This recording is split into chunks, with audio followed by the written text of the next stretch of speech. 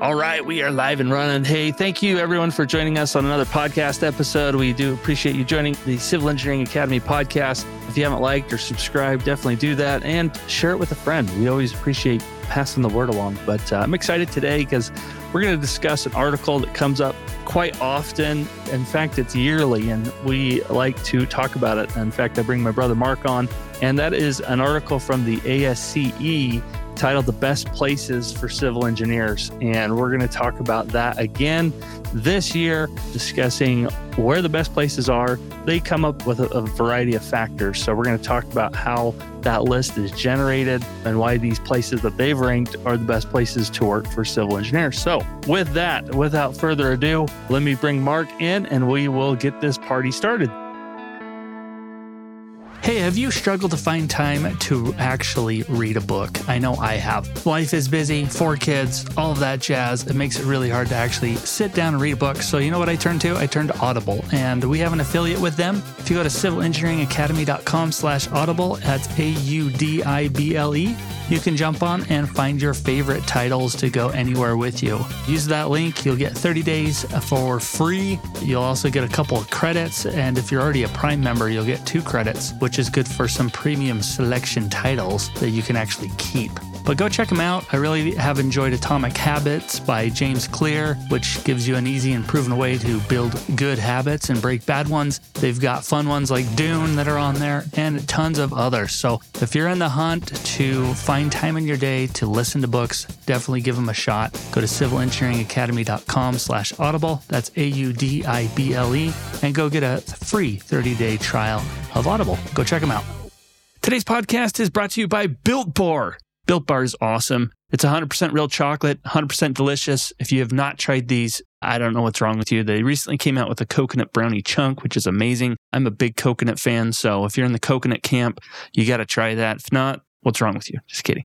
They have lots of other different flavors, so go check them out. They have strawberry, they've got cherry lime, peanut butter brownie, coconut. Again, different types of coconut bars, raspberry, double chocolate, and all kinds of stuff. This stuff is way better than a candy bar for you. Definitely a snack you want as you're studying for your FE or PE. It's got 130 calories, only 2.5 grams of fat, 4 net carbs, 4 grams of sugar, 17 grams of protein. This is way better than what's out there for other protein bars and definitely better than candy bars. So go check it out at civilengineeringacademy.com/built and use our discount code of CIVAC and you'll get a 10% off on anything that you order there. So go check that out. What is up, Mark? Hey, good to be here again. Always a good time. Excited to talk about this. It's interesting, this list this year that's been generated from ASCE. Wow. Mark feeds me all the good stuff, and there's a topic we want to hit, then we want to talk about it. So this is going to be good. So we're talking about the best places for civil engineers to work. I guess as a quick overview, what are your thoughts about this article? Well, my thoughts are, it's just interesting that, you hear the phrase, follow the money. And that's kind of what's happening with this list, right? Those places that have the most, I don't know, maybe political will or motivation, and it could be good economic motivations because there's more people moving in and things are hopping. Those places that are investing in infrastructure, right, tend to be the ones that have the most civil engineering jobs. And so they tend to rank higher. And so those places that are hopping, Isaac, that need the infrastructure, they're the ones that need civil engineers. And it's interesting to see how those rankings change over the years. I was kind of taken back by Dallas place this year, and we'll talk about that. But I actually visited Dallas earlier this year for the first time, and it's an impressive place. I like Dallas. It was fun being there. You always read articles that Texas is like exploding with people coming there. I have no doubts it's been risen in the ranks.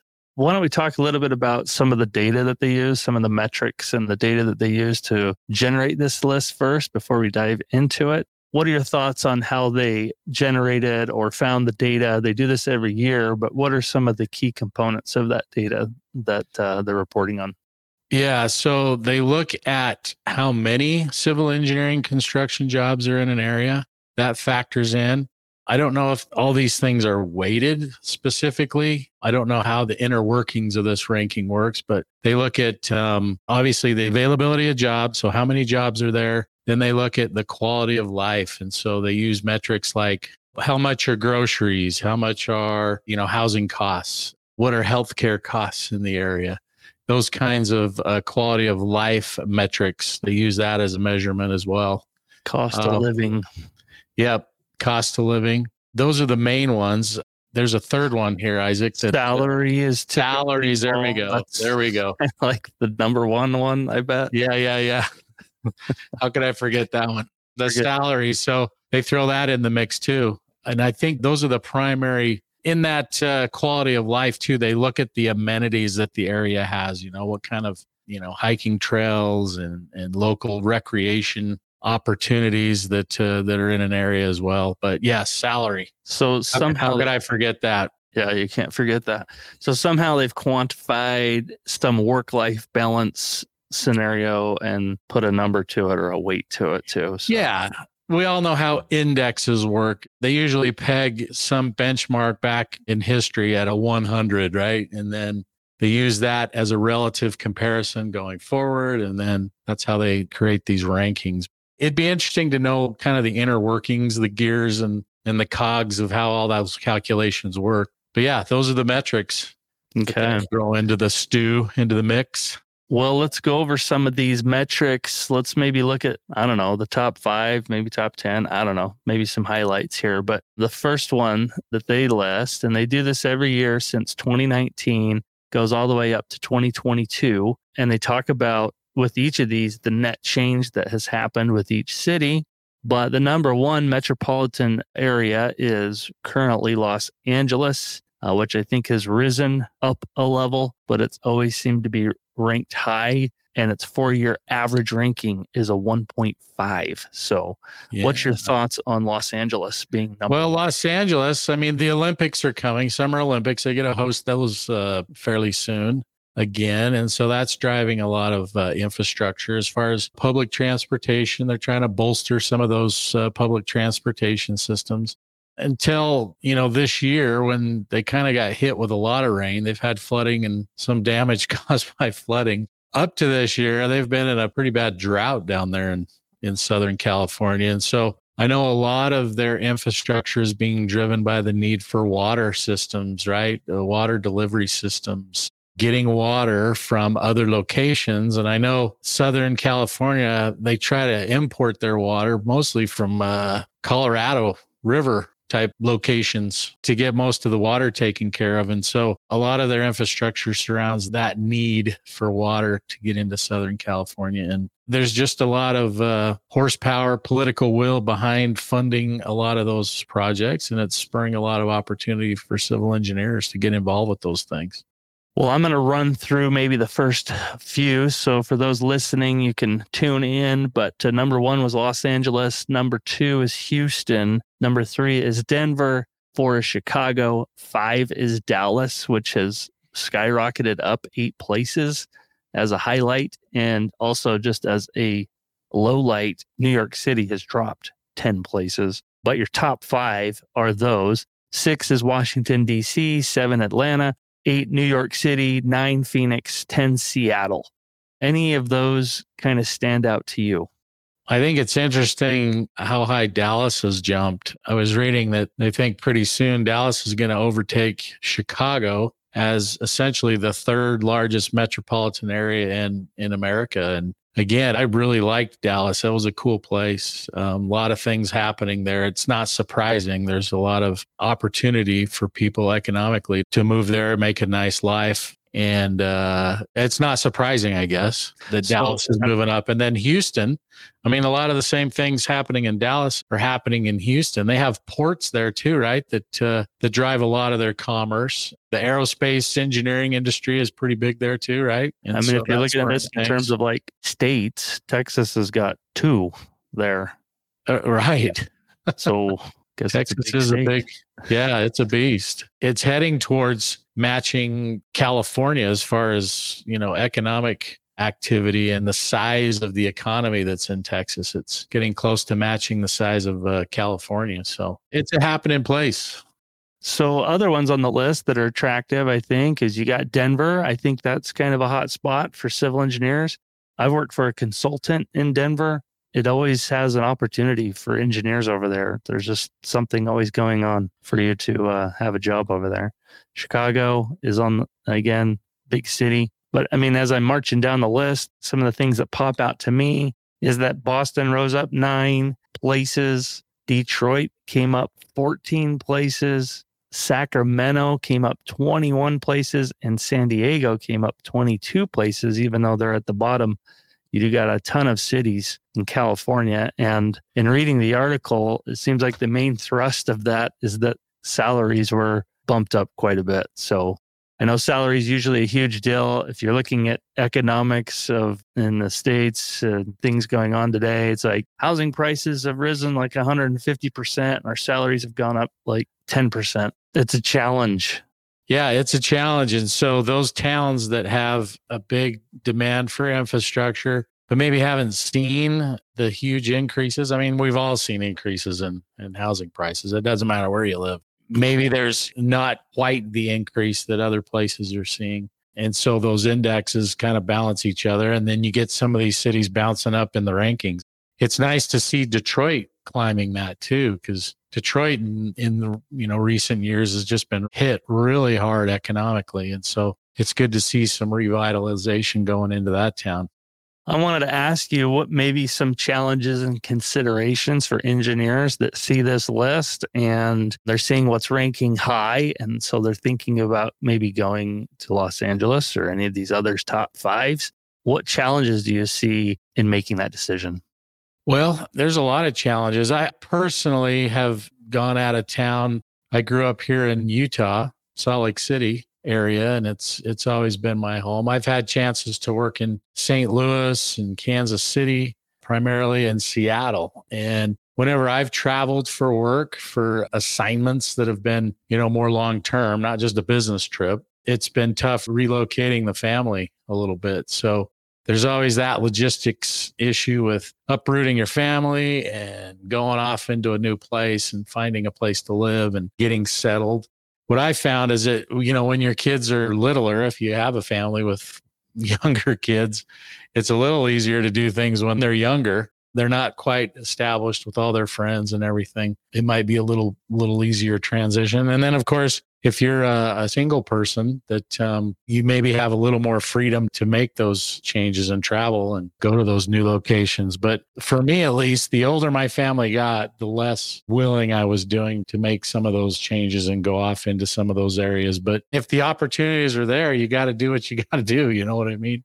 And you make those changes and make the best of things. But I would just make sure that you understand, before you move, the basic things. Like, I don't know, go out there and look at the neighborhoods you're going to move into and try to get a feel for what the school system's like and all those things you do when you're getting ready to move. But I don't know, just be prepared for that change that's going to happen. And some people are more, pliable. They're more able to accept changes, absorb changes than others. But it can be an impactful thing to uproot everything, especially if you have a young family and maybe a little bit older family that's established in an area. And I also think sometimes you got to think about the impact of your career decision. Sometimes there's a little bit of sacrifice. Maybe you're going to go work for a larger firm or something that really gets experience for yourself, and it can help you along in your career. I wanted to ask you too, ever since COVID, there's been a huge push, employees want hybrid or work from home. I'm curious how that was factored into this report too, because are there employees that are working on a project in Los Angeles that don't live in Los Angeles per se?